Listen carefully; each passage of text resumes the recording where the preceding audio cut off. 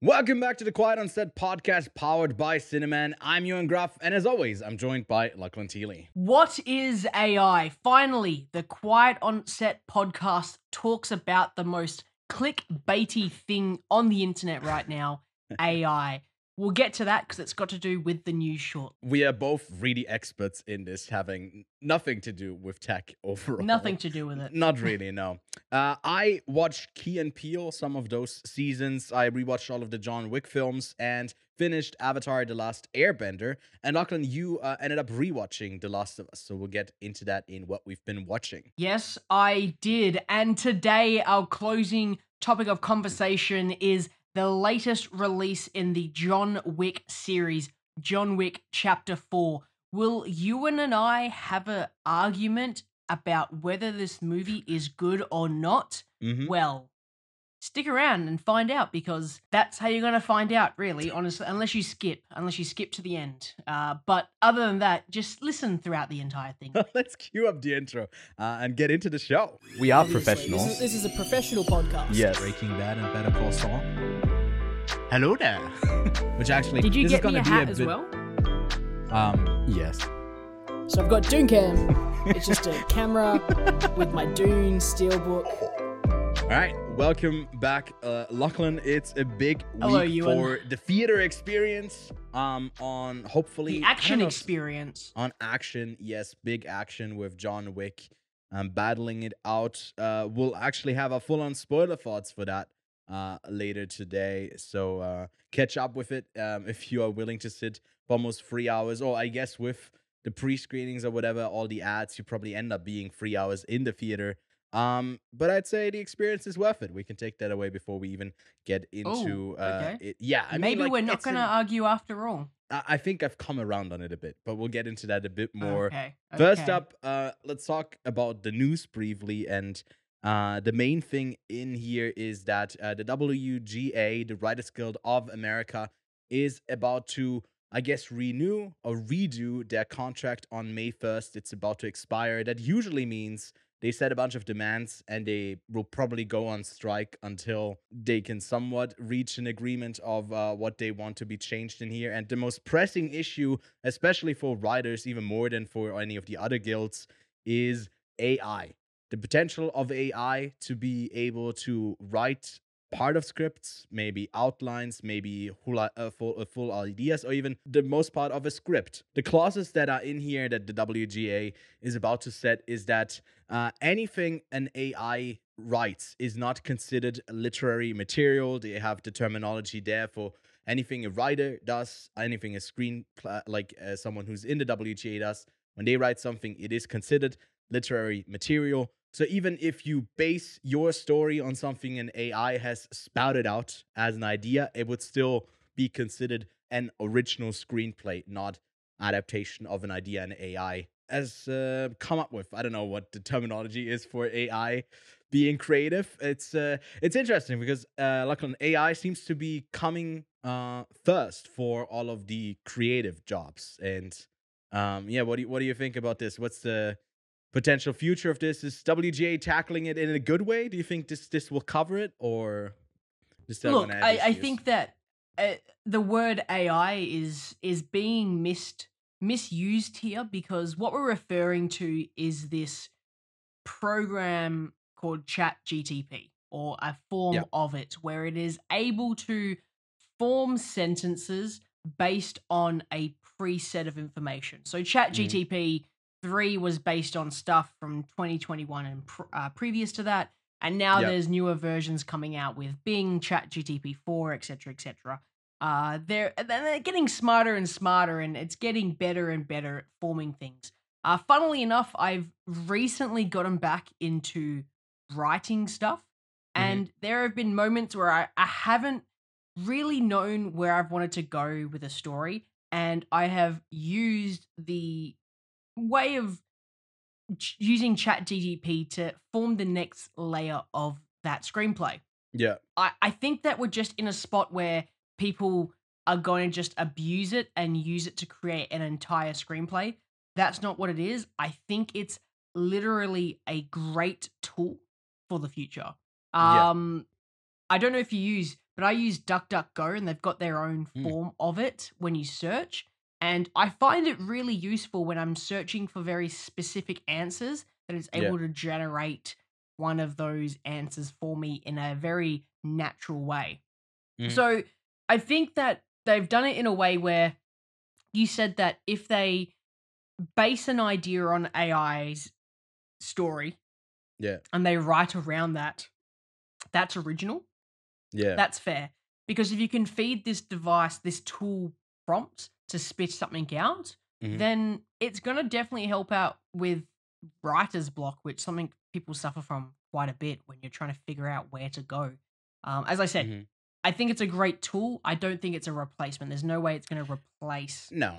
writers or anything like that, but it's definitely a very powerful tool that I have been recently using, and it does help in a number of situations. So have you used it much in like playing? Because did I show you that like Tarantino versus what did I do? I got Tarantino and James Cameron to argue which 2009 movie was better, Inglourious Bastards or Avatar, and I got ChatGTP to make a screenplay of that, and that was fun. That was actually quite an enjoyable moment. But have you played around with it much? I have. I mean, I try to do the thing of making it predict the Oscars, but because the base set is at the moment limited, and the Bing one, I guess, it has, access to the internet. It's still, I couldn't really work around it. I know there's some workarounds to it, but I haven't played that much with it just yet. But I feel like there's the potential for a bunch of stuff that it could just give you ideas and push you into directions, but it doesn't replace the creative work just yet. I think something that is way more way more controversial as well, because I feel like the issue with AI is at the center of it all, you basing it on everything before, and that's also in some sort of way copyrighted. But then when you just base the idea and create something, I guess, kind of new with the AI, then it like legally, it's so like not just legally, because like that's the boring mumbo jumbo, but also especially in the creative work when, for example, Adobe is coming out with Firefly, which is this library that you can just type in prompts and then it just gives you the assets and it bases it on all of the stuff that is in the Adobe suite library of people that have uploaded their stock stuff onto there. Then everyone who's uploaded their stuff can, like, it's not their images that are being used, I guess, anymore, but then the prompts that you create, and then it just makes something new, and that's like exciting to use it as a feature, but then also not so exciting for the people who used to create that stuff. It's a bit like, to me, it's like, I don't know if I love it. I love it when I use it, but then when I think about it more, I'm like, oof, okay, I'm not the biggest fan of it. I don't know if this is the right phrase to use, but it's a bit of a double-edged sword in the sense that for sure. With this very specific example of Adobe, if you're creating a large scene, let's say you're creating a large, because another thing I've been doing is playing around with 3D environments. If you're trying to create a large 3D environment, getting those really, I guess, tedious tasks of forming an environment, if an AI could just, if you could just type in a prompt, create a rainforest, and then you go in and change the details, that would be great. That is a great tool to be able to use. And I guess it's the same thing with this Adobe suite.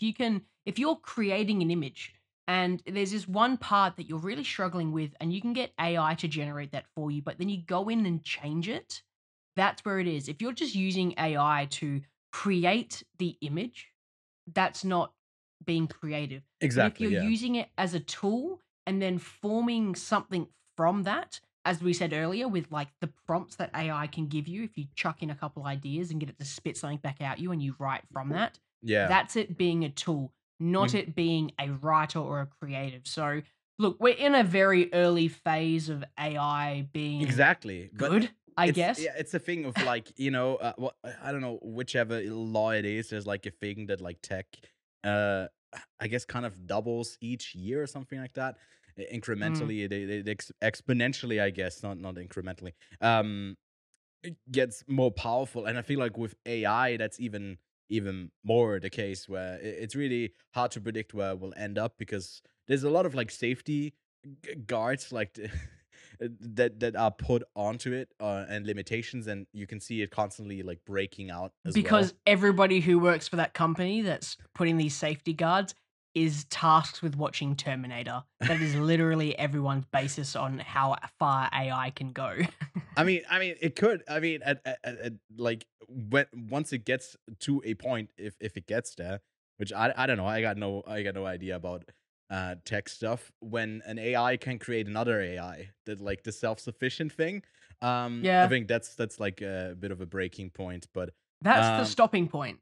because like as soon as it was implemented in a lot of like these places, even early on a couple of years ago, I think there was one that was kind of based with Twitter. Facebook's one. And yeah, like Facebook or Twitter, I don't remember. And it just got racist. And it's like, okay, well, it's just like if you're Probably feeding off the Facebook. internet, probably not the best place. Well, Twitter is probably equally bad. Yeah, but great. but yeah, something unrelated. They're Funny getting rid- story about Yeah. Twitter. Yeah. I re-downloaded it. You might have You noticed. did, yeah. No, it's just to retweet that we're going to Cannes, which, by the way, another reminder, we're going to Cannes. No, Twitter is getting rid of all of the legacy verified people that actually got verified, and I think from next month on or something like that, there will only be the Twitter Blue people. And I think I saw like a really fun tweet. Who was it? Drew Gooden or something? I'm paraphrasing. It's somewhat great because before you had to click on a profile to see if like it's a loser who has Twitter Blue or if it's like an actually notable person. And after this, you just know it's a loser. Yeah. That's a really fun thing. You don't have to wonder anymore. But yeah, that's that. There's some cringe stuff that's happening in tech, but AI is something that both of us will closely follow because the clickbait is all worth it in a sense because it does hold pretty much limitless potential if used in the right circumstances. And I feel like we'll get way more of those like Firefly type of stuff and not just the headlines of I guess teachers having to deal with not so original essays being handed in all the time. Mm. There's another bit of news that I just loosely want to touch on. You brought this up. We don't really do that sort of stuff here, but just because he's been so prominently featured in a couple of weeks ago with Creed 3 and then Ant-Man 3 that we didn't end up watching. Jonathan Majors has been arrested for an alleged assault, and I know there's no real details about it just yet. There's no statement yet from, I guess, his representatives, which they claim he's innocent and they'll all be cleared up or whatever. To me, just being involved with this is, I guess, kind of disappointing that something like this is happening when he's just on the verge of breaking out and having some really great roles. Just is a big stain and not really who I saw him to be as a person. So that's a bit disappointing, but. We'll have to wait. Only and see. reason I wanted to get into this is that I haven't seen Ant-Man 3 yet. Yeah. This is the longest I've gone without seeing an MCU film at Really? launch. Like literally, yeah. I haven't seen Ant-Man 3 yet, and I probably won't Right. see it until it comes out on Disney Plus. Yeah. I have no reason to go see it in cinemas. Which probably won't be that much longer after, I guess, Guardians 3 comes out, but that one you'll probably end up seeing in theaters, right? If I hear good things about Guardians 3, I will go see it. But yeah, like if something else comes out, I'll probably go see that first. But this is the longest it has been since an MCU film has come out that I haven't gone and seen it. Now, I'm not saying that because I want to shit on the MCU, but I'd love to take the next few minutes to shit on the MCU. Okay. Take the floor. No, I'm kidding. I'm not gonna do that. I it's more clickbaity news stuff, but yeah. What is going on with the MCU? I don't know. Nothing great. Not much. But hey, Guardians 3 comes out soon. Last James Gunn MCU movie for a very, very, very long time. Most likely. I'm excited. I will definitely be seeing that in cinemas, I reckon. Yeah. But hey, I think that's pretty much the news, right? We haven't really got much to talk about this week. Nothing crazy happened this week. Nope. Did you see that poster for The Big Shark from Tommy Wiseau? I did watch the trailer for Big Shark as well. I haven't seen the trailer yet. Are we covering that on the podcast? I think we need to cover that on the podcast. It is. Oh my god! It's so. I don't know. I was so because it was on the like there's two different channels who does like trailers, right? There's the like Rotten Tomatoes indie thing and the main one. And this was on the main one, and I just like was so confused as to why that was on the main one, because it obviously was like a cheap like haha, look at this It's bad the movie. guy who made The Room. Yeah. Come on, it's the biggest film of all time. And he has suffered from I guess climate change, and now the room is flooded and we are chased by big shark. And I mean, I don't know if this will get to me to Switzerland. I don't know if it will get an Australian release, but if it gets it, I guess we can talk about it. Wait. Yeah, maybe something that once it hits VOD and it's past the probably limited run, or I guess maybe it's going for a big theatrical run. We can do some sort of watch party screening for it, because that's how these movies are supposed to be enjoyed, not alone at home. That would be kind of sad. You want a big party with Big Shark. Who is producing Big Shark? That's the ultimate question. You know what I mean? Is it just him financing it himself? Because if it is, I mean, he's the writer-director. This is exciting stuff here. He's also starring in it. Of course. I haven't seen the trailer. I'm just looking at the IMDb. 3 firefighters must save New Orleans from a shark attack. God, I love this. I love this. Okay. The producers it's haven't literally really done. The producer, one of them has production done. companies. The one, Have one you of the seen production producers. companies? No, who's the production company? Alabor, It's Visual literally- Studio. Oh my god! It's Oh no! Waizu Studios, Waizu Films, Oh. which have done all of the other Tommy Wiseau films, and then there's All Aboard Films, and this is great. This is the best. This is my favorite year of being alive. Yeah, so that's going to be a thing. One of the producers is also in The Purge. He's Man with Dead Wife. He's not in The Purge, the TV series. Is that And he his also credit? Yes, he also was in Emancipation last year. He was our Confederate soldier.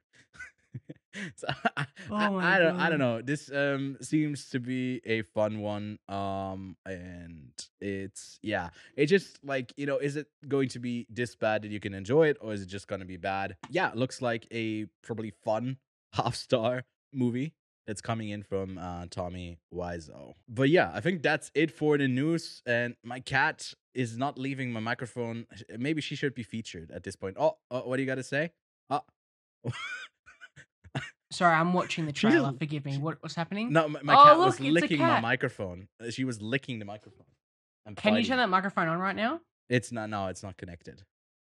She also doesn't really We could've talk. had cat My ASMR. cat only talks when she's lying down and I approach her and I put my hand out to like pet her. As soon as I'm like about 50 centimeters away, she always goes meow once, and then she doesn't say anything after. It's always the same thing. Yeah, that's a sassy cat.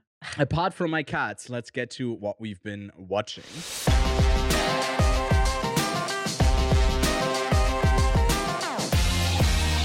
So, Lachlan, you took your time and rewatched the whole first season of The Last of Us again? Yeah, I wanted to watch the John Wick films, but I ran out of time. But throughout the days of the previous week, I don't know why I said that sentence in that structure, but here we are. I rewatched the first season of The Last of Us, and it is definitely an experience rewatching it as a full series. When you funnily enough, I guess the other big HBO show that I watched in a very big chunk was Game of Thrones. I didn't really watch the first few. I think it was maybe 4 seasons of Game of Thrones. I think I started watching it with season 5. So I binged the whole first 4 seasons, and I found that very enjoyable. Very similar thing here with The Last of Us. It is a really good show to binge in one big session. It is way more impactful emotionally. I feel like there were scenes that held up better during the rewatch just because I was back to back watching what happened in a previous episode, and how that affects the emotion of these two actors in the next scene. I guess the best example would be episode 8 and 9, because there was a week gap between what happened to Ellie and then seeing Ellie's emotional distance to Joel in episode 9. It was a bit jarring when you just watch it after a week, but watching it from that very last emotional scene, or almost emotional 2 scenes, and then following up with this distance that Joel and Ellie have in the final episode, it definitely hits harder. So to anyone who hasn't seen The Last of Us yet, I am very jealous that you get to watch it in probably the better way of watching it, and that's episode 1 to 9 back to back. So I watched it over about 2 days, 2 or 3 days of just bang, bang, bang when I was going to bed and falling asleep. But yeah, no, Last of Us is really, really rewatchable. Very similar to how it was replayable for me, and I think that's probably the best part so far of the show, is that it has been a rewatchable show. With season 2 being split, I should say part 2 being split over multiple seasons, I will be excited to see how it holds up when they're telling a larger story over a bigger period of time. So I think The Last of Us was wicked. I'm a bit disappointed that you get to watch all the John Wick films this week, because I really wanted to rewatch them all. I'll probably do it this week, hopefully.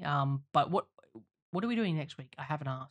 What are we doing next Dungeons week? and Dragons, which is surprisingly Okay, cool. solid. I can already say that. Oh, really? Okay. It's pretty fun. Well, there's no other Dungeons and Dragons movie I need to catch up on, so There's maybe I'll 3 of them. rewatch the John There's Wick actually films. 3 of them. There's 3? What? I think I'll try to get to them. They were like they have no connection to this one. But there's 3 other Dungeons and Dragons movies that I kind of want to see to compare it to the new one, but nothing for you to catch up on. I think something that I want to bring up. We did this in January. I think like after episode 1 aired, I asked you. I hadn't played the games yet, so I never fully looked at the list because I didn't want to be spoiled for my playthrough. But you sent me a list of like each episode of what you think will happen. Oh yeah. And I think you pretty much nailed it. Do you have that? Most of it. Hang on. Where is it? How did I go? Episode 2, falling building, Tessa's death, and by the way, spoilers for Last of Us. I just said Tessa's death. Fuck, I'm so sorry. No, obvious. Ellie and Joel escaping Fedra agents. I guess there were no Fedra agents this time. It was more zombies. Yeah. And then arriving at Bill's. But I guess episode 3, Bill and Frank. There we go. But it was more of a spin-off episode. So I guess I said that. I kind of I took really a literal adaptation. But yeah, I guess episode 3, Bill and Frank. That's good. Episode 4, Downtown with the Hunters. And then they meet Sam and Henry. That literally happens at the end. And then episode 5 is Sam and Henry, Ellie and Joel escape hunters, sewer exploration, and then death. Big mid-season finale. That was a pretty big, like, explosive mid-season finale. There was a big bloater, everything. Man, I was on fire when I made this prediction. Yeah. Episode 6, Joel and Ellie arrive at Tommy's place, meeting the town stuff. Ellie runs away. Ellie doesn't really run away, does she? There's just that confrontation that Joel and Ellie have, which I think might have been one of my least favorite things, is that I really found the running away part quite a dramatic, childish thing to do. They don't do that in the show, but they still handle it quite well. But I thought that might have been... that's also a big they're not being attacked, yeah. Joel and Ellie chat, big fighting. Joel agrees to take Ellie all the way. That's what happens here. Well, he gives her the option. Episode 7... University. That's the flashback episode. That's, I guess, what you didn't get right there, because I guess at the end of 6, that's where they get injured. Yeah, he already gets injured at the end of 6, or is that? Yeah, I guess he does, because they do the they leave is a big episode. The town. Yeah, they leave the town, and that's where they do the university. Joel gets injured, and then episode 7 is the flashback where Ellie's trying to heal him, and then leads into David's storyline, where episode 8 is David's storyline, which standard of the show. And then I say super fucked up cannibal storyline. Episode 9, Joel gets Ellie to Fireflies, where Joel goes massive dad mode and fucks them all up. So my prediction was pretty damn good. You had that one down. Apart from, I guess, the 2 episodes that diverged quite a bit spin-off from episodes, the show, because you weren't expecting there to be a flashback. But I as guess. I said with our season recap, Mhm. that I'm so excited to see what they do with season 2 that Mhm. diverges from the game. I'm Yeah. more excited to see where they go with expanding the universe, because even though it's not canon to the games, I'm considering their expansions what they originally really wanted to tell, but just wouldn't work in the video game format. So Mm. I'm very excited for the next season of The Last of Us. I Yeah. will very much be anticipating a great season of storytelling. Yeah. Gotta wait. I assume about 2 years until we 10 get back to years. that. Oh, 10 years. No, almost, almost. But no. Let's get to, I guess, what I've been watching. well, First yes, up, Ewan, let's get to what you've been watching, because yes. that's the Let's next talk part of about what you've been me, watching. me Let's bears. talk My about you time. now, Ewan. Yes. I watched Avatar: The Last Airbender over the last few weeks, actually, and I finished the third season. And So yeah, good. it's such a So great good. show. It's So like good. one that I didn't watch much Nickelodeon growing up, and this is a great animated show from beginning to end. It's like one immediately when maybe that's me going into dad mode, but immediately while I was watching it, I was like, oh my god, this is a show that I would show my children and let them watch it because it has so many great Yeah. messages within it. It's so much about like compassion. It's got really complex characters that oftentimes then get simplified for the sake of being a kids TV show, but there's layers to them, and it's so enjoyable to see them on this journey of self discovery of all of that, like being tested in all sorts of ways, and it's beautifully animated as well. So such a I'll great tell you show. what, it Yeah, is a show that I rewatch every few years, and it's just great storytelling. it's And great, right? Yeah. it is so exciting that they have established a studio to do expansive universe stuff. Have you Hmm. seen the Cora? spin-off No, Korra? I'm about to start it because I know that that's like really hated by some people, and then some people really love it. It's mixed. I have mixed feelings about it, but Hmm. stick through it because I feel like it gets stronger and stronger. Yeah. It starts pretty mediocre and it's pretty mediocre throughout, but it definitely does become a strong show. Yeah. It's just not as strong as Avatar: The Last Right. Airbender is. I feel like Aang and the gang is a way They're cooler group of iconic, yeah. characters than what Korra is. Mhm. But no, trust me, they expand the universe. The biggest issue with Korra is how quickly things advance. Like they have like Okay. cars and stuff, and it's a bit Oh, jarring to be like, oh, okay. So there's the next season of technology Avatar thing or what? spin-off gonna have like smartphones. So it Right. like there's a lot of progression in a very short period of time. But look, Okay. I'll stop talking. Yeah. Enjoy I mean, Korra I'll start because it this week actually. yeah, So I'll report once I've see you finished the next week show. with Korra. Well, I probably won't watch this 4 seasons of it. I probably won't watch 4 seasons of A Korra. I lot. would It's be a lot. surprised. But yeah, it's the same with Key and Peele. I started watching that just like 3 days ago. Already halfway through season 3 because you can cruise through those episodes. They're just like 20 minutes Yeah. long. And got some really iconic bits. I'm enjoying season. I guess no, season 3 has gone off to a really great start. There's like I think there's the sweating bit that's memed into oblivion at this point. Some really iconic moments, and they are That's incredibly such a good funny. skit. Like I never watch any type of like skit type of comedy. I've never watched SNL, and whenever I see a clip from SNL, I just feel like, oh, this is another reason why not to watch SNL because they're not really funny. And here you get these really charismatic two guys who are great. They're amazing at their job. And maybe I should watch more of this. I don't know if this is like as high as it goes, as good as it gets.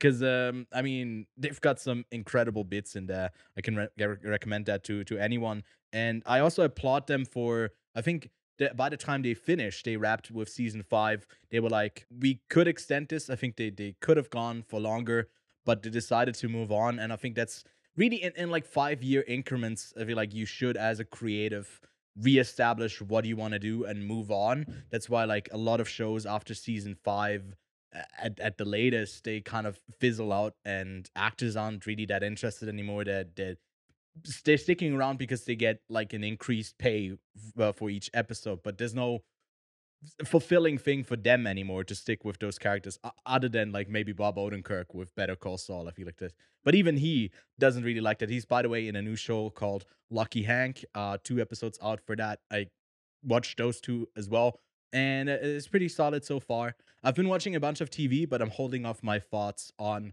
that until the season has wrapped. Otherwise, I'll be talking about that each week. But yeah, I also watched the John Wick films, reestablishing those for myself because I haven't watched them since, I guess, Parabellum, which was 3 years ago, 4 years ago at this point. And in my memory, they were great. When I rewatched them, they were even better. I ended up bumping up my ratings for pretty much all of them by like half a star. Ended up giving 5 out of 5, which is really rare for me. But I mean, the movie is not without its flaws. Some of the characters I don't really enjoy the quippiness of it, but just the action in it is incredible. I just loved it so much. And it's great to be in that universe.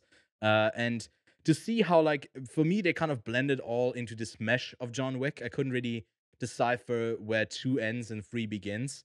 And I think that's just like the continued story that you have in this pretty much just like one go linear story of John Wick that's told over just I guess a couple of days or weeks even. Which is it's really impressive how incredibly escalated it gets when you compare 1 to 4. It is so different. And something that we'll get way more into when we talk about 4 is the look of John Wick. When you look at the first one, it does look quite decent, but it's got like that desaturated look. 2 has a bit more style, and then 3 explodes with the cinematography Neon and colors. exactly, especially neon colored. And then this one is continuing along that, not as heavy on the neons, but just beautifully lit scenes overall. And yeah, so let's actually get into John Wick Chapter 4, Lachlan. So the 4th installment of the John Wick saga is directed by Chad Chaleski, a stunt performer turned stunt supervisor and now director. He has directed all 4 of the John Wick films. And this story sees John Wick, who is on a path to defeat the High Table. But before he can earn his freedom, Wick must face off against a new enemy with powerful alliances across the globe and forces that turn old friends into foes. John Wick Chapter 4 has been received so well over the last couple of days. On Letterboxd, it has a 4.2, on IMDb 8.5, and even on Metacritic, it's a 78 for an action film, the 4th one in a saga. That's a really high praise from the snobby critics, I guess like me over there. It comes in at a runtime of 169 minutes, nice, and is produced by Lionsgate and over doubles the budget of the previous films. John Wick 1 was produced for 30 million, and then 2 and 3 for 40. This one is at a staggering $100 million, but you can really see everything put onto screen with these action scenes that last at the end close to like an hour without like anything breaking the action. And there's even another one that's like 30 minutes ongoing action. So really impressive work over there. Lachlan, the mayhem of John Wick as he unleashes his gun, firing them and blocking them, I guess, with his bulletproof suit.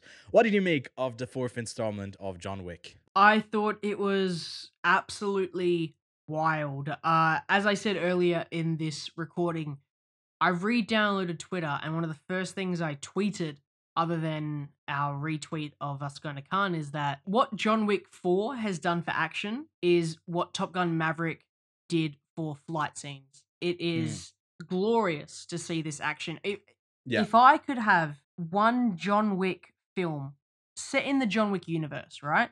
Every 2 years, that will make up for all of the shitty CGI action scenes that I see in a good 80% of other films that we see each year. It is what you see on screen is phenomenal.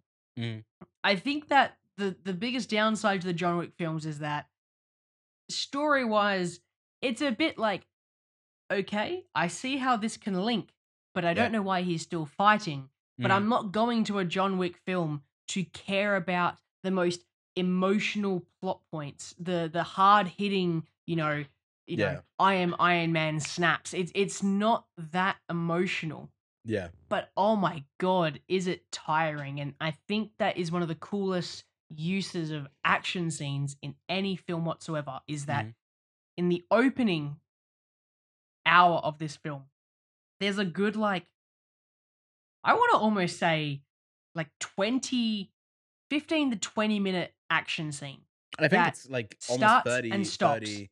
Almost 30 minutes. I Starts checked, and yeah. then stops. You know what I'm talking about, right? Start in the Yeah, Osaka. in a hotel, starts Mhm. and stops, starts and stops. And you keep going, oh, oh, and you're getting physically tired watching this scene. Yeah. But so is John Wick. And Mhm. you are as tired as what he is by the end of this scene with how much action there is. And that is a testament to the stunt coordinators, to Yeah. Chad Zelensky, like his vision of this film. Mhm. Shout out to the director of photography. What's his name? Dan Launceston. And I mean, did I say shout out to Keanu Reeves? Because shout out to Keanu Reeves. He's like Yeah. 50 and he's Yeah. like doing some yeah, and he's This doing is some more mad yes stunts. than ever, to be honest. He does it in like But the no, opening and so many yes. but like this film was just a lot of fun. And Mhm. we talk about how going to the cinema, and I hate when Tom Cruise is right, but when you go to the cinema, Mhm. it's an experience. It's a lot of fun when Yeah. the person next to you who you've never met is also jolting when there's a hard punch, a Mhm. tumble, a fall, a gunshot to the head that's come underneath the helmet that John Wick has like specifically done, and it's Yeah. like blood splattering everywhere. That people around you are literally like, oh fuck, ah shit, ah go, oh. Like there Mhm. is that experience that you get, and that is what made John Wick 4 even more exciting for me, is Mhm. watching it in the cinema with a whole Yeah. bunch of people. It is so much fun to Yeah. watch and enjoy this film. And it is a great sequel. I felt like all of the John Wicks 2 and 3, the sequels, I guess I should say, felt like a good continuation, but Yeah. this felt very different. Like the other ones felt like a natural flow, but there was just something different about chapter 4 where it was just Expanding. expansive, Yeah. Mhm. but also at the same time still very at home. Nothing felt too over the top, where there's a lot Yeah. of things in John Wick that is very over the top. Mhm. I guess I don't want to get into any spoilers just right now, so There's I no- think I okay, might okay. hand back over to you for your Yeah. thoughts on John Wick.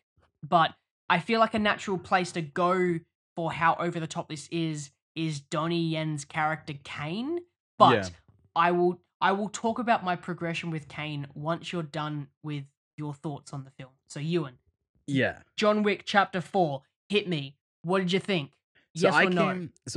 Yes or no? Yes. I came out of the Oh, film okay. giving it a 6 out of 10. I've since gone up to a 7 out of 10. By the time of this review, I might bump it up to an 8 out of 10. I don't know if you can convince me, because I'm impressionable at this point. To me, I didn't really like all of the expansive stuff of the universe, of like a lot of these moments that are slow played. If you watch because I after this I hadn't seen them before. Maybe I would have enjoyed the film a bit more if I seen 1, 2, 3 and then gone to see 4. But I've seen it a while ago, so it's um not as great as some of the other ones to me, because it focuses so much on like establishing these cool characters with a connection to John Wick. And I felt like the other ones had a more of a drive of survival or like getting past it. And here I guess the flip is that he's more on the attack, or obviously has always been on revenge, but the revenge seems not as immediate and necessary, because it's basically more about, I guess, his freedom at this point. And I want Mm. to see him fight for his dog. I want to see him fight for whatever fucked up thing he had to do. I forgot about like the marker thing in the second one. That's like they actually done after the first one, and that like reels him back in and escalates this whole plot. But I also didn't really like and I know he's an incredible martial artist. I didn't like the Donnie Yen character, if I'm being totally honest. What? Yeah, I felt like the blind thing was a gimmick they like overused in a sense of where it was like stretching my imagination with like the blocking of the bulletproof suits that and then like the action. I felt like John Wick is always so precise with like shooting and stuff. And here, especially in the face off between like two bigger characters, it was them shooting aimlessly at each other and just blocking all the shots. And that took away from the whole thing for me. But I mean, it's still an incredible spectacle for action and stunts and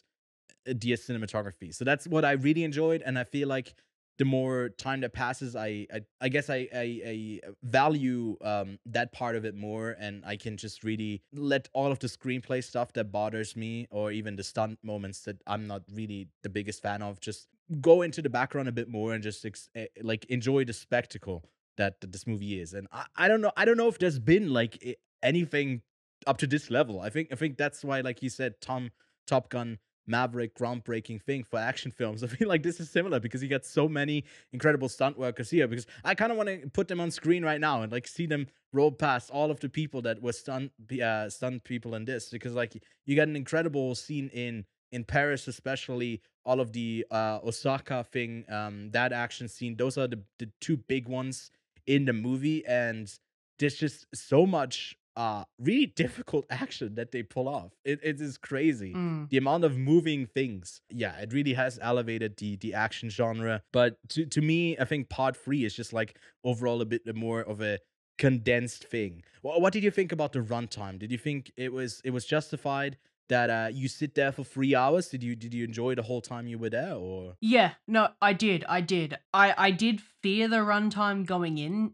Yeah. If you've listened to the podcast before, I'm a big, like, I think 90-minute films in and out are so much fun because you get in and you get out and you enjoy your time.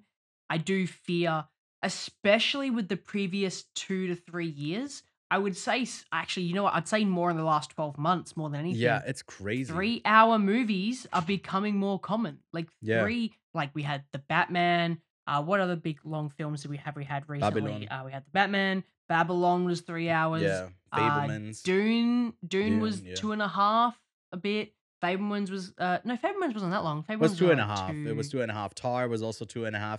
It's like on the longer side, but usually those character pieces tend to be a bit longer. I think something came out about a movie that's coming out this year that's also the longest one that director has done. I don't know if it's The Killers of the Flower Moon. But yeah, it's going into a direction where we see a lot of these longer films. And you've got to fear being in the cinema that long, having to go to the toilet and miss something really cool, like good action. But what I fear more is just wasted time. And I think that's one of the things I was taught very, very early on, is that just cut shit you don't need. And that's what I fear when you go into watching a 3-hour film, is that there's going to be aspects that aren't needed. I don't feel that with John Wick because the majority of this runtime is taken up by action scenes. And that is very, very exciting and very, very fun. I don't think I, at any point, felt that it was too long. There have been other 3-hour films, and I think probably the best one, and the first example I gave was the Batman. The Batman ends, and then it doesn't, and then it gets another ending. There's definitely another end point. There's 2 ends to the Batman, and this doesn't have that. The ending is the ending, and that's the best part. It's just a continuous build-up, a continuous climax. There's a low point, but then it does a big climax again. But it doesn't feel like it ends at, say, 95 minutes, where I feel like the Batman ends at 100 minutes, and then there's another 40 minutes coming on to be like, wow, this is getting even longer. And it doesn't have the strongest ending as well, where I feel like John Wick Chapter 4, without getting, I guess, into specific spoilers just yet, does have a really conclusive ending. Yeah. That feels. I don't yeah. think so. I don't think so. Okay. But you want to get into it? should Do we want to get into spoilers? Should we Yes. spoiler it now? Yes. Let's put the Final spoiler spoilers. warning up. We did one at the start of the review, but this is like your final warning for actual spoilers right now for the film. He dead. He's dead. He's not dead. He's dead. He's not dead. I hope he's dead. Nah, Put him to I rest. don't think he's dead. No? What do I you don't think? think he's dead. John Wick 5 I starts think with he him passed like out. "Bleh." He's like John Wick 5 starts similar to this way. Instead of boxing a like boxing bag, he's punching like the up part of his coffin. And he comes out. No, Who would he go after? I don't Who's think left? there's going to be a John Wick 5. No. There's no me John neither. Wick 5. Mhm. I just think that it was an ending that lets you, I mean, we're jumping straight to the ending, but I think it's just an ending that lets you decide whether or not he's dead. Mhm. I'd like to think that he got out again and he's the only person who's ever gotten out from the high table and then gotten out again from the Mhm. high table. As much as I would love to see a John Wick 5, if they do one, I'll be pretty upset because I think that it's one of the better endings. What? You know, Chad, what's his name? Chad Shaleski is also doing Ghost of Tsushima. He could die and then come back as a ghost Yes. of Tsushima. He just comes back Culturally as a Ronin. appropriated. Oh gosh, He comes back it's not Asian. the first time Keanu Reeves has done that. Which, by the way, we're both really looking forward to that film and his adaptation. I think that's Oh, what yeah. he'll move on to next. He's not doing the spin-off with Ana de Armas Ballerina. That's also set between 3 and 4. So we might get to see John Wick, but it also might be like a Shazam situation where it's just Wonder Woman and you just see the back like of Keanu Reeves, just his hair. I don't know, maybe he's a more prominent person in that film, but that's just her, I guess. I refamiliarized myself with 3, I guess, and basically she's the one on like up on the stage dancing, and then she gets interrupted and everyone gets killed, and I guess she gets away, and then she somehow is then Ana de Armas, which in that movie, in that scene, maybe she's a different ballerina. I don't know. Maybe that's like wrong information that's floating around at the moment. But she looked like a 16-year-old girl. So Ana de Armas goes from weirdly portraying Marilyn Monroe to, I guess, a 16-year-old that's killing people. It's gotta be interesting to see. But yeah. Okay, so we jumped straight to the end, Lachlan. We haven't really talked about the characters yet. So let's talk about the which characters. is what I want to get into because I want to talk about Donnie Yen for a second because All you right. said you don't like him and that makes me upset Yes. a little bit Okay. Mhm. because I'll be real with you, I also did not like him at the start. What? So, Donnie Yen Mhm. is incredible. Yeah. Ip Man is wicked. And it's kind of made me want to go back and rewatch that series along with the John Wick series. Maybe it's just go on an action binge next week. That'd be wicked.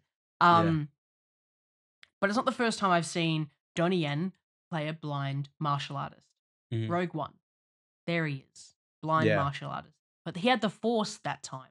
He had a reason that he could be able to do that kind of reflexes.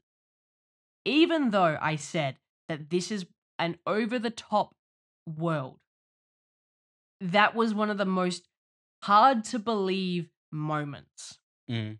But it took a little bit. Because obviously he's blind, right? He's blind. How the fuck is he going to take out some of these people? Yeah. And you don't learn how he goes blind for a little bit. So the entire time I'm thinking he's been blind since birth. He's had this since birth. So I'm thinking, okay, maybe he's trained, but why would these group of people, because obviously early on you learn that John Wick, Donnie Yen Kane, and Sanada's character, I can't remember what his name is. The Marquis. No, that's Bill Skarsgård. Who? Who did you? Hiroki Sanada. Yeah. Shimatsu. Shimatsu? Yeah. Shimatsu. Those 3 were like best friends. So I Mhm. was thinking, why would those 2 trust a blind guy and train him or something like that? So I was going along those lines. But obviously you learn later on that he actually sacrificed his eyes to get out. Similar to Yeah. John Wick, he got out. Mhm. And that made me realize that he wasn't blind, so he was trained. And it made me more impressed because he is essentially just using his reflexes of what they would do. Mhm. Then you get that action scene in Osaka where he's putting those devices that make chimes. He's Yeah. adapted, he's learnt. And I was like, okay, maybe this is a bit more believable. And it started to realize that when you have that final up battle, up the staircase scene Stairs, yeah. with John and him, that John is calling out people, hey, Yeah. at your 6. Or like he says, stairs at your 6, or do you want to Mhm. take 9 or 12? Well, he just says 9 or 12, and he says 9, I think. So he does 9 o'clock, he shoots 9 o'clock. Mhm. Or how he kind of, now as a blind person, shoots in a general direction and hopes that he hits something, but then he goes on with his blade. So Yeah. slowly but surely, I started falling in love with the idea of this character, and I thought that it was going to be too over the top, but Mhm. I became more and more attached, and I thought this is a way cooler character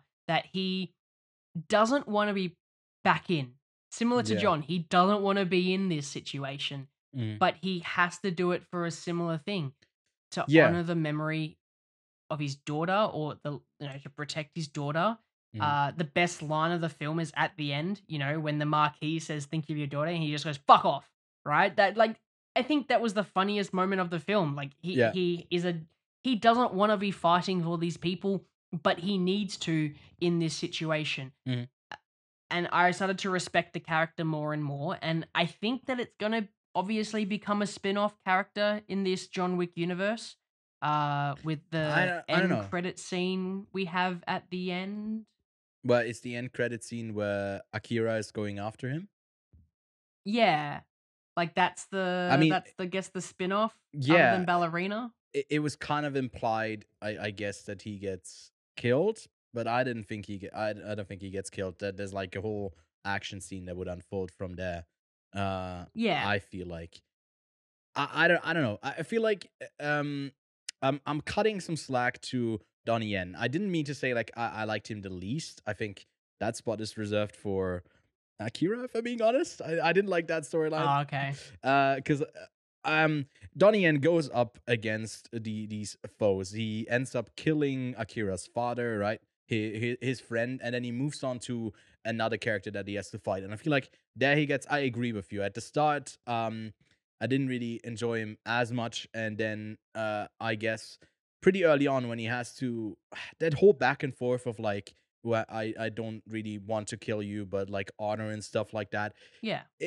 To me, that was like, I don't know. I get why it's happening, but I feel like it's so annoying annoying to see. And then the fight between him and John Wick was better in a sense because both of them don't really want to kill each other, and the back and forth that is somewhat comedic, like "Are you dead yet?" or whatever, isn't as comedic, in because they really don't want to do it.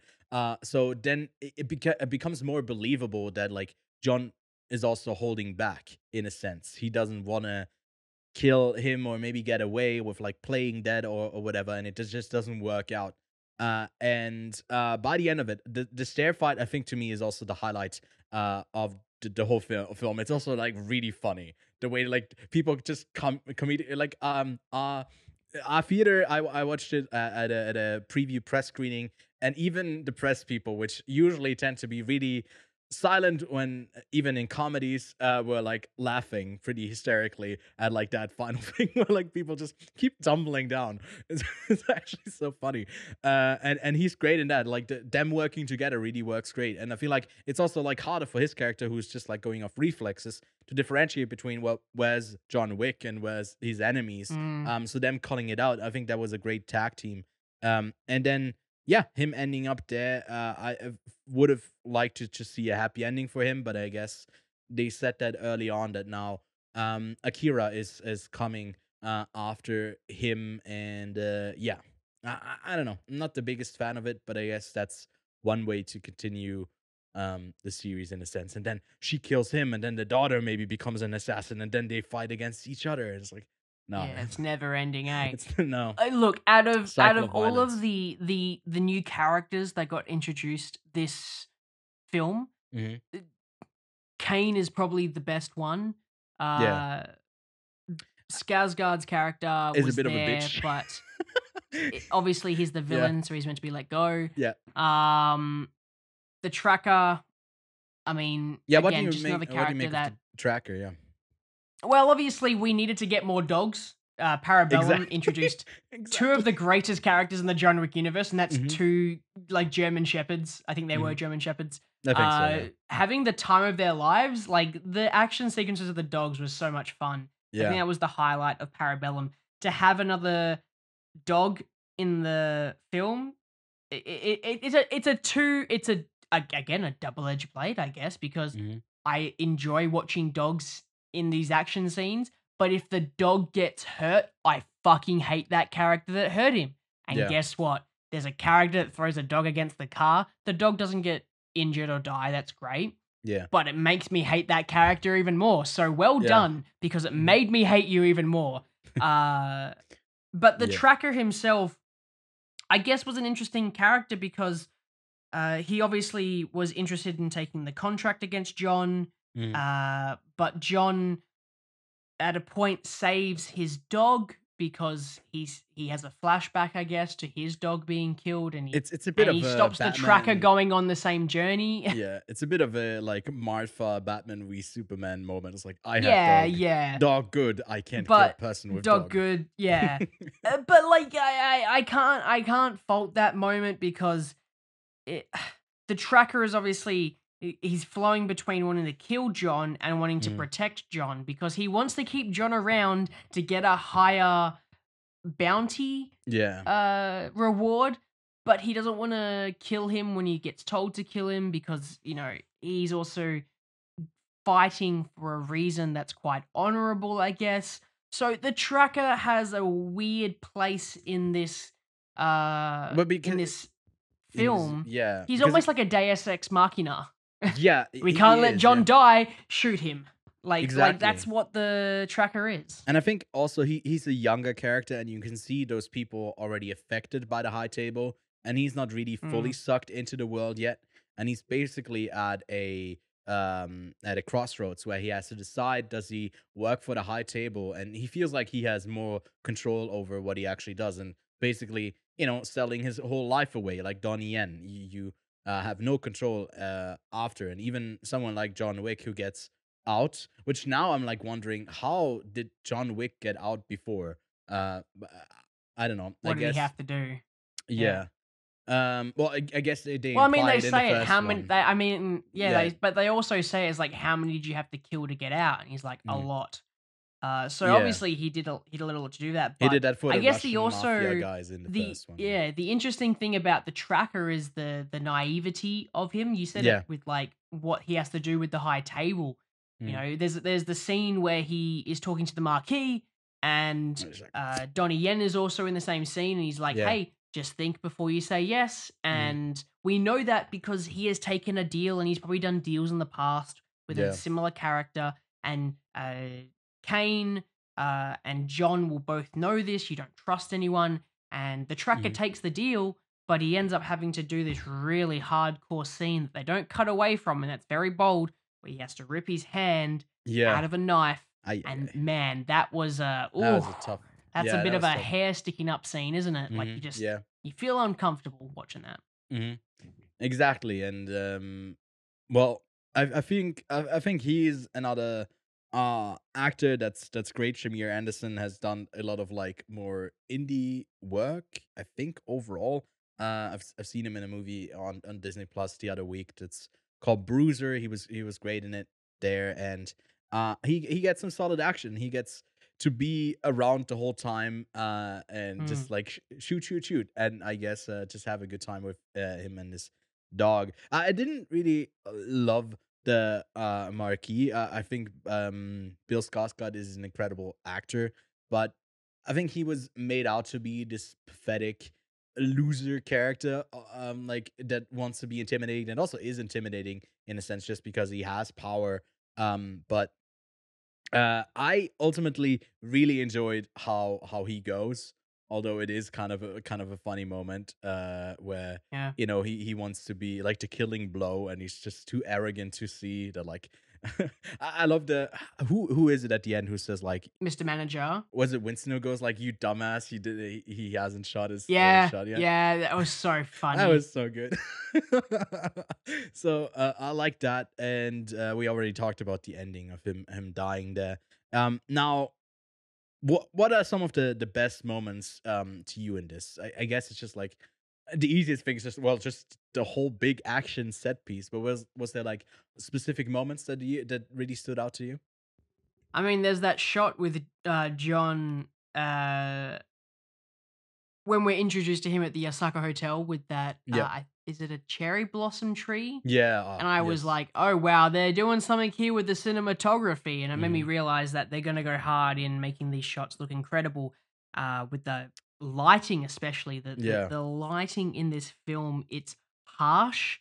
It's especially in the, I guess, the German rave scene. Like, it's Yeah. just bright lights the entire time. It's not Mhm. soft. It is hardcore. Hardcore white light. It is Mhm. very harsh lighting in some scenes, but it's also very sharp lighting in other ones with Mhm. contrasting colors the entire time. I guess the best moment for me, have to admit, I really enjoyed that German on the ground fighting scene. Yeah.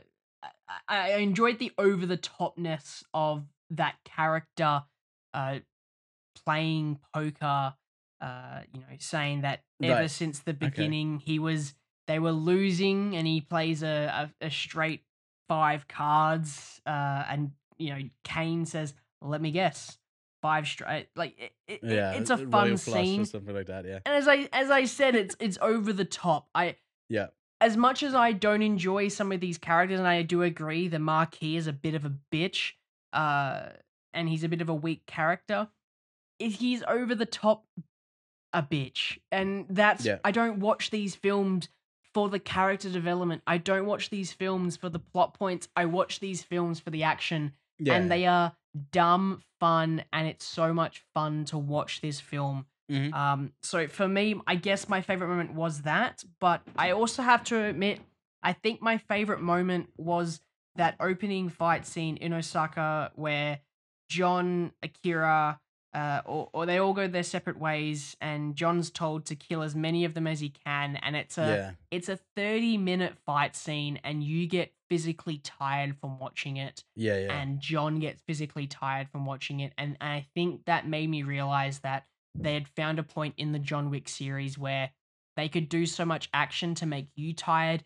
to show that John is tired, and it's Mhm. a perfect wrap up of the series. So for me, I think that is the standout moment, that they figured out how to make action scenes tiring so that you feel tired and that John feels tired. And again, it all just works so well in that opening moment. So for me, that's the best moment Yeah. of John Wick 4 by far.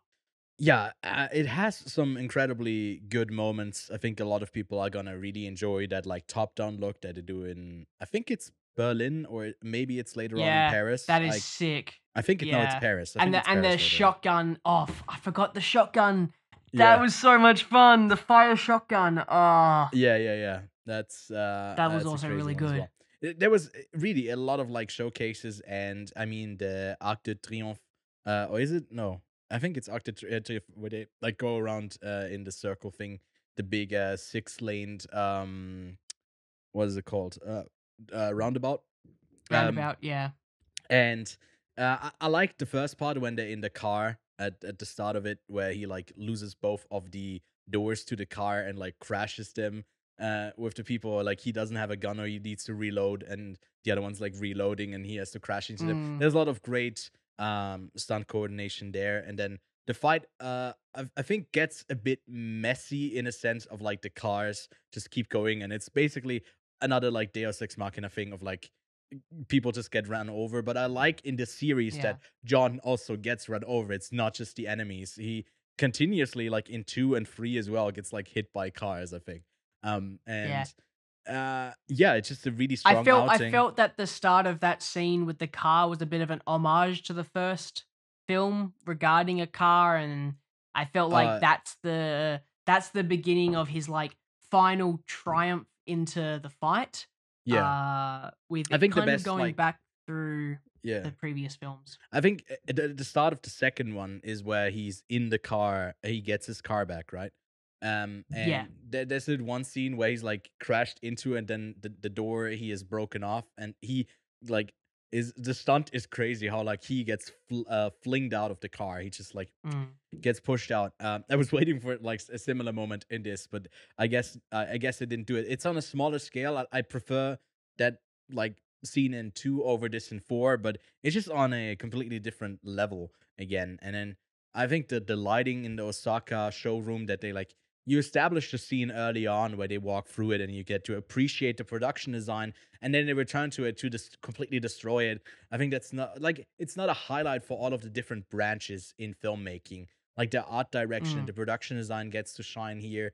You get a lot of like great stunts, obviously, and the cinematography is highlighted. I feel like everyone gets to shine, and for that, it is commendable. I think maybe we'll talk about that in a second as well. It's like stunts being underappreciated in a sense as well in Hollywood, and only the Screen Actors Guild basically. I guess I'm getting to it right now, but the Screen Actors Guild does have an award in TV and movies to give out an award for best stunt ensemble.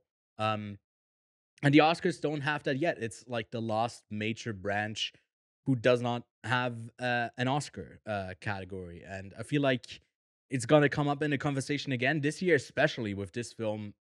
Dune will have a bunch of action in it, and I'm sure there'll be some other Mission Impossible: Dead Reckoning Part 1.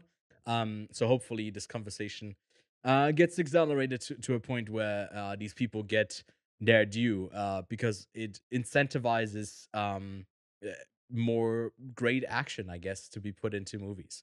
And it also would I solve just kind think of that yeah.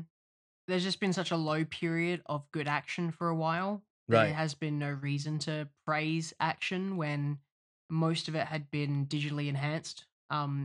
Where I say digitally enhanced, John Wick still has a lot of CG in it that Yeah. enhances the scene. But you can see that in films, and you said another great example, like Mission Impossible.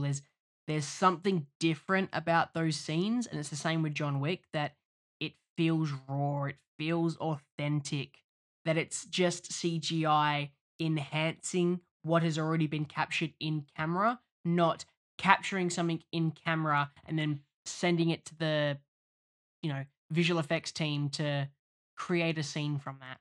Yeah. Uh, I mean, and I think that's yeah. where the argument comes in for a stunt category at the Oscars, because this kind of film should win. I mean, also just last year with Avatar, you got like a lot of stunts with the underwater filming.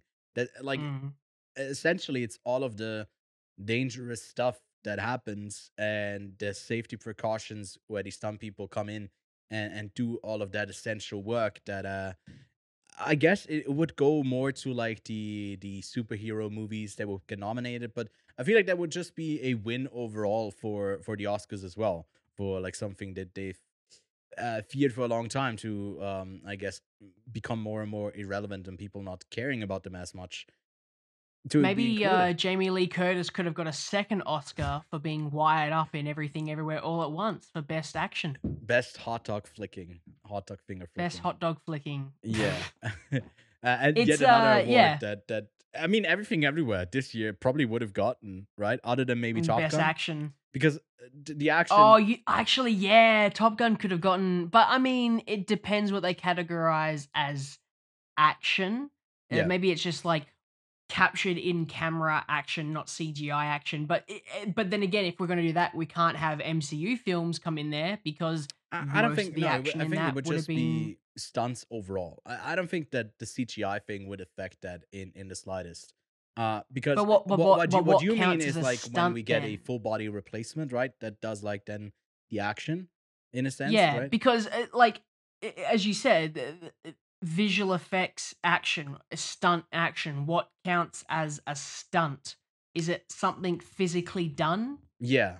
Well, no, Yeah. I think the Oscar expert Cole had a great video about this like the other day that he made about why it should be added, and I think what he proposes is that it's called stunt design, not stunt performance or whatever, because it is an art form in itself with the Okay, stunt sure. coordinator and the director to direct it, and it's like a separate part of, I guess, the stunts, and then it would kind of be carried over into when there's a CGI effect. It's still extending the stunt thing. So it would still Yeah. be part of this, although it is an overlap with Sure. the If it's VFX and stunt whatever. direction, then that's fair. If it's stunt direction, Yeah, stunt that direction is or stunt design, yeah, yeah. something like If that. it's Yeah, just best stunt, I'm thinking actual stunts done in a film, not the visual the Tom side, the Cruise visual award. effects side. But if it's Yeah, best stunt direction, then yeah, I guess. I think best stunt would also be so limiting in a sense that it's like also to one person and one stunt or one character, and the stunt design would be more overall for the branch. And one of the issues being is that like what the Academy has used so far for not including it is like there's like about 35 members in the Academy at the moment that are stunt people, and the smallest branch otherwise is like one of the production design or whatever with like Mm, 130 members, and they're like, well, there's just not enough people around to vote for this to have its own branches. Like, well, add a bunch of people. There's more than enough talented people yeah. working in stunts. So I feel like this is an easily fixable problem. It's also not the biggest thing. You still get these movies. They don't need an award. It would just be nice for just them to be acknowledged and appreciated overall, because at the end of the day, that's what these awards should be for, at least for the consumer, not for Yeah. the industry within. Um, we talked The about other this in thing as the well, yep, just yep, quickly, yeah, yeah, before we move on about stunt category, is that if it does get into the Oscars, it would have definitely gotten films an Oscar nomination when they didn't get one. I think two that yeah. stand out for fairly recently that were great action. Bullet Train, not Mm, nominated for anything, and I felt that out of everything, the action in that was the best part, but there was yeah, nothing else there.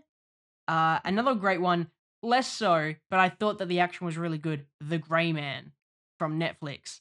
That right. should have gotten something for the action, but now I think of it, Eh, most of that action was digitally enhanced on a green screen, yeah, and I felt that that could be these films that we had a lot of fun with that sure weren't breathtaking like the John Wick films. They're not the most, as I said, emotionally hard hitting films. But has any John Wick film been nominated for an Oscar?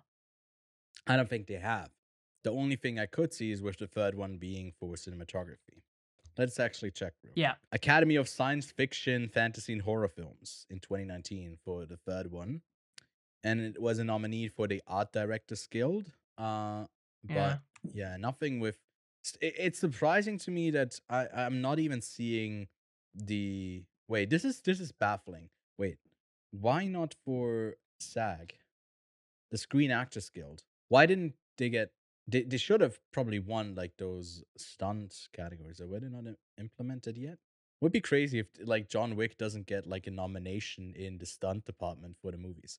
Well, anyways, it's Mm. that's a bit of a tangent there. But like, if I'm totally honest, out of anything that the stunt direction category could bring to the Oscars, it's just an acknowledgement of films that didn't have anything crazy going for it, but Mhm. wanted to entertain you with action. And I think The Yeah, Grey Man is a perfect example of that, and so would Bullet Train. That's another great it example. would That be. should get some sort of It nomination. would be very funny if, like, the usually like how the Oscars work is like in the specific branches they end up making the nominees, but then the whole Academy Mm, votes on the winners, right?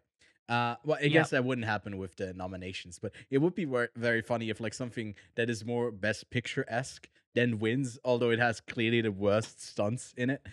Just Yeah. because like people don't bother to watch those other films. That would be very Oscar like, but yeah, I guess in recent years there have been some changes. We've been talking about the Oscars way too much. They've gotten way too much publicity from this. But I think, lastly, that this movie by the end of the year, I'm sure of it, does deserve a cinematography nomination. And there's no stunts Does. that come anytime soon. So I think that's the one where it really shines. I think even if you don't really love the screenplay like I did, the stunts were great, but also had not didn't work for me the whole time in the story sense. The cinematography is amazing from beginning to end, and I feel like it's a visual spectacle for that alone.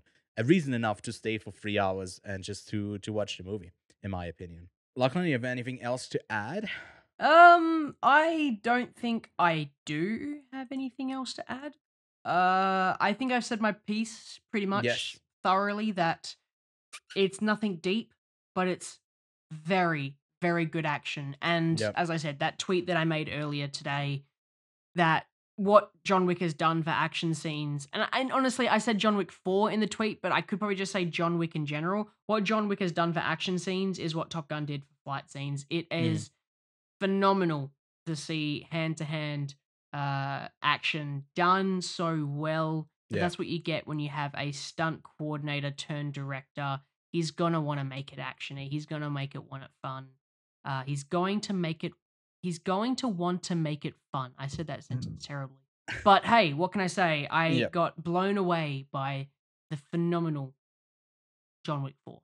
I guess someone who we haven't talked about at all, and there was a really tragic passing of Lance Reddick. He's also in the film, and then he also gets killed in the film early on.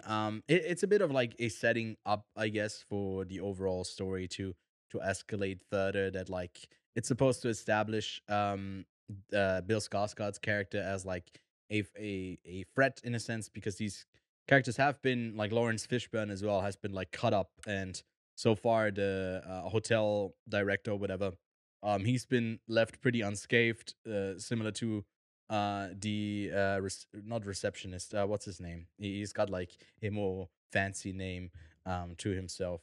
Okay, so his name is Charon, Yeah. and he is based on mythology of the ferryman. Anyway, I don't want to get into it. Okay. But didn't even one know thing I that. do want to get into, Yeah. one thing I really want to get, because obviously they Mhm. give him the gold to get safe passage to what, Yeah. that's the reference that they make with the gold coin. Right. From my knowledge, it's pronounced Charon, like it's CH, but it's Yeah. K. That's how you pronounce it. Mhm. And the only thing that shit me in the entire film is that Winston says Sharon, like Sharon, Yeah. like Sharon, like that annoys me. Like Sharon Osbourne. It's not Sharon Osbourne. Yeah. It's Charon. And that really pissed me off. That's the only thing I have to hate about this film, and that really annoyed me. Well, But hey, now- what can I can't say any. I'm not going to say anything else about the film bad, because everything else was great. But that really annoyed It's me. turning De Niro in this. Okay.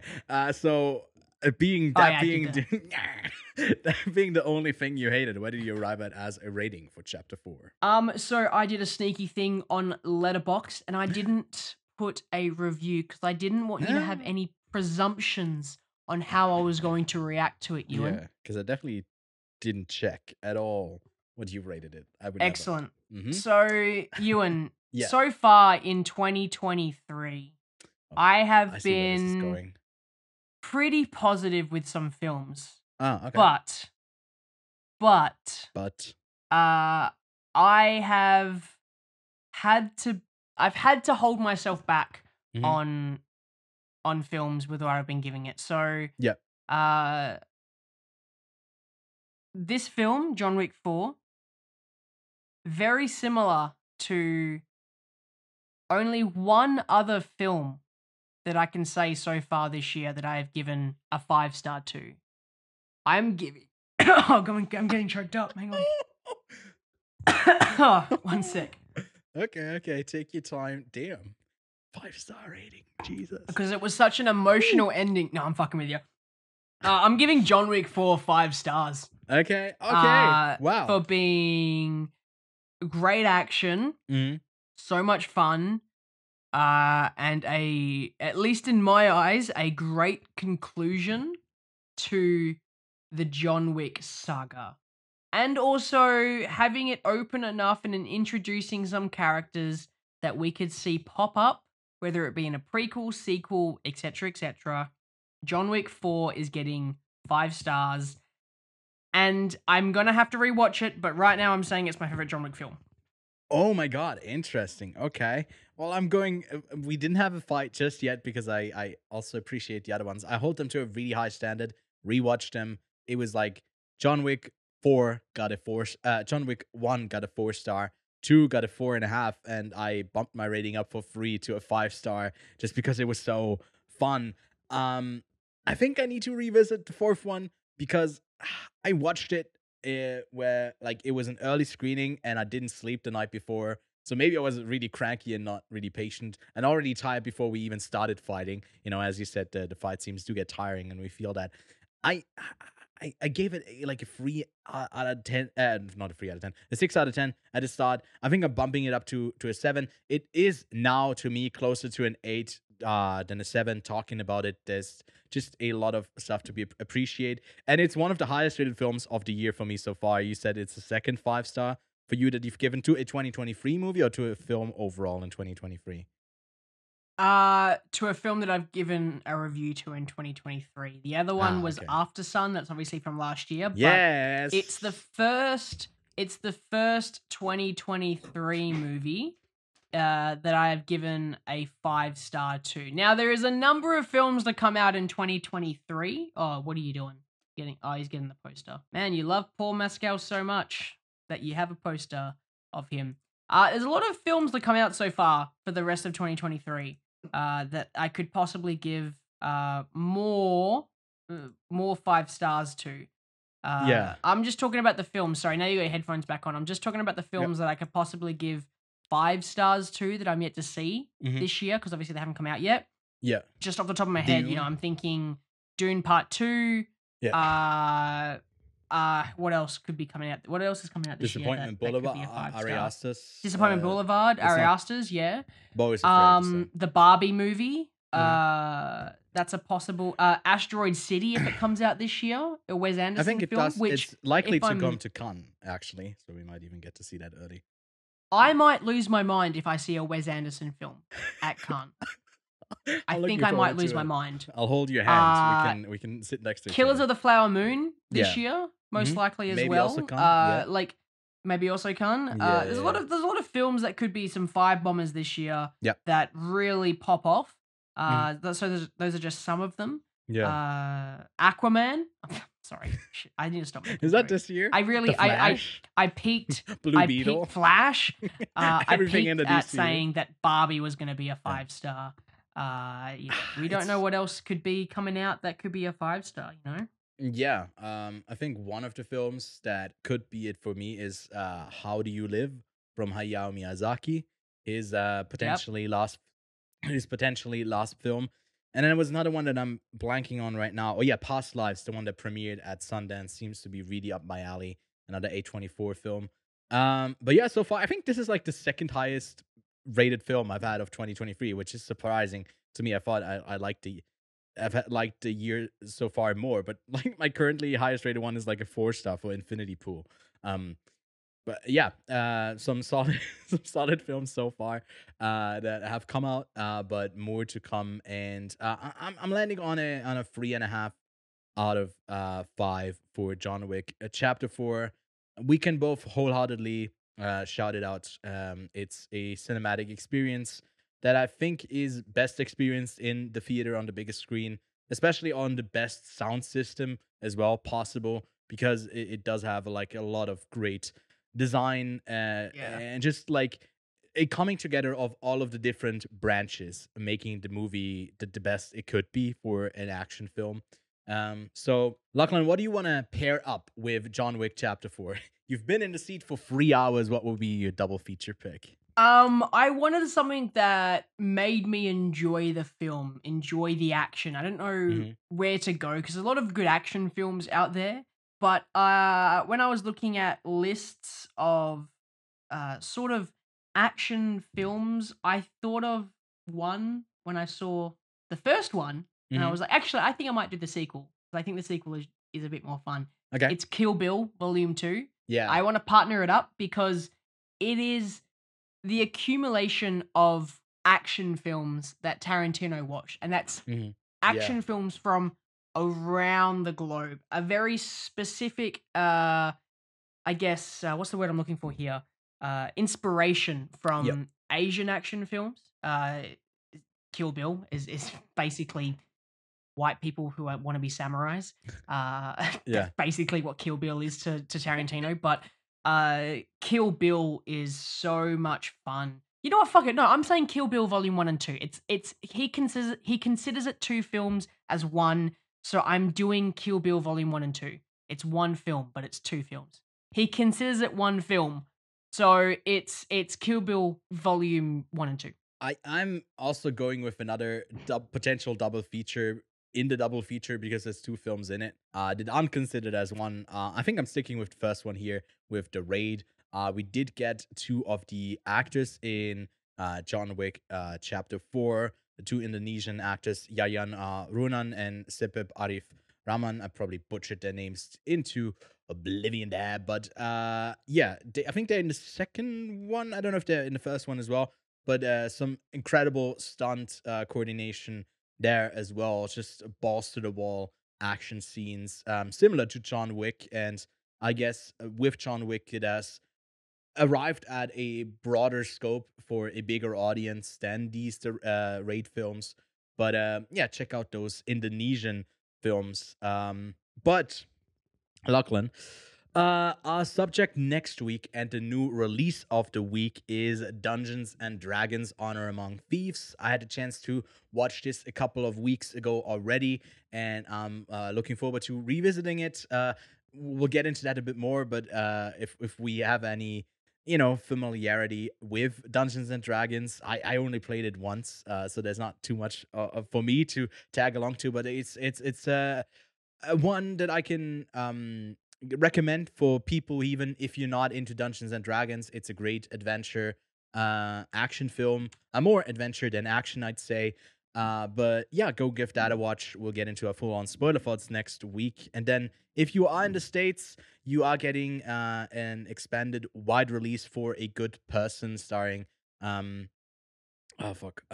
Pugh, right? Oh, fuck. I think that was funny. You're like, fuck. Who is it? Fuck. Starring Florence Pugh and Morgan Freeman, Alex Wolff, lots of people. I think it's a film from Zach Braff. Is that his name? Zach Braff, not You're Braff. so That's my prepared. name. I'm so proud of you. I'm such a good person. Anyways, it's taking me 1,001 years to finish up this. Oh my god, this podcast. But that's another film that premiered earlier this year at Sundance. It's expanding wide as well. It's releasing wide. That's a A24 film that I would love to check out as soon as possible. It's been getting pretty good reviews, but we'll have to wait and see if that gets a release anywhere close to us soon as well. And then on Sunday night, tonight for us, later on, I know you haven't seen the series yet, but I'll probably have to bully you in the next couple of weeks to go finish, because the last season of Succession is premiering Sundays. So for the next 8 weeks, 10 weeks, I don't know how many episodes there will be. Succession is coming out. I'm very, very eager to see where the story concludes. I'm happy that they, I guess, picked a finish point for the show, so it really lives up to the potential. To me, this is one of the best modern series made in the last couple of years. So I'm really, really keen to dive back into the world of Succession. But that's it for this week. Next week, like I said, we'll talk about Dungeons and Dragons. So in the meantime, let us know in the comments below which of the John Wick films your favorite is, and maybe it's John Wick 4. Let us know what you thought of the film. And then while you're done there, and if you haven't subscribed already, subscribe, leave a like, and we'll see you next week, Lachlan. Bye.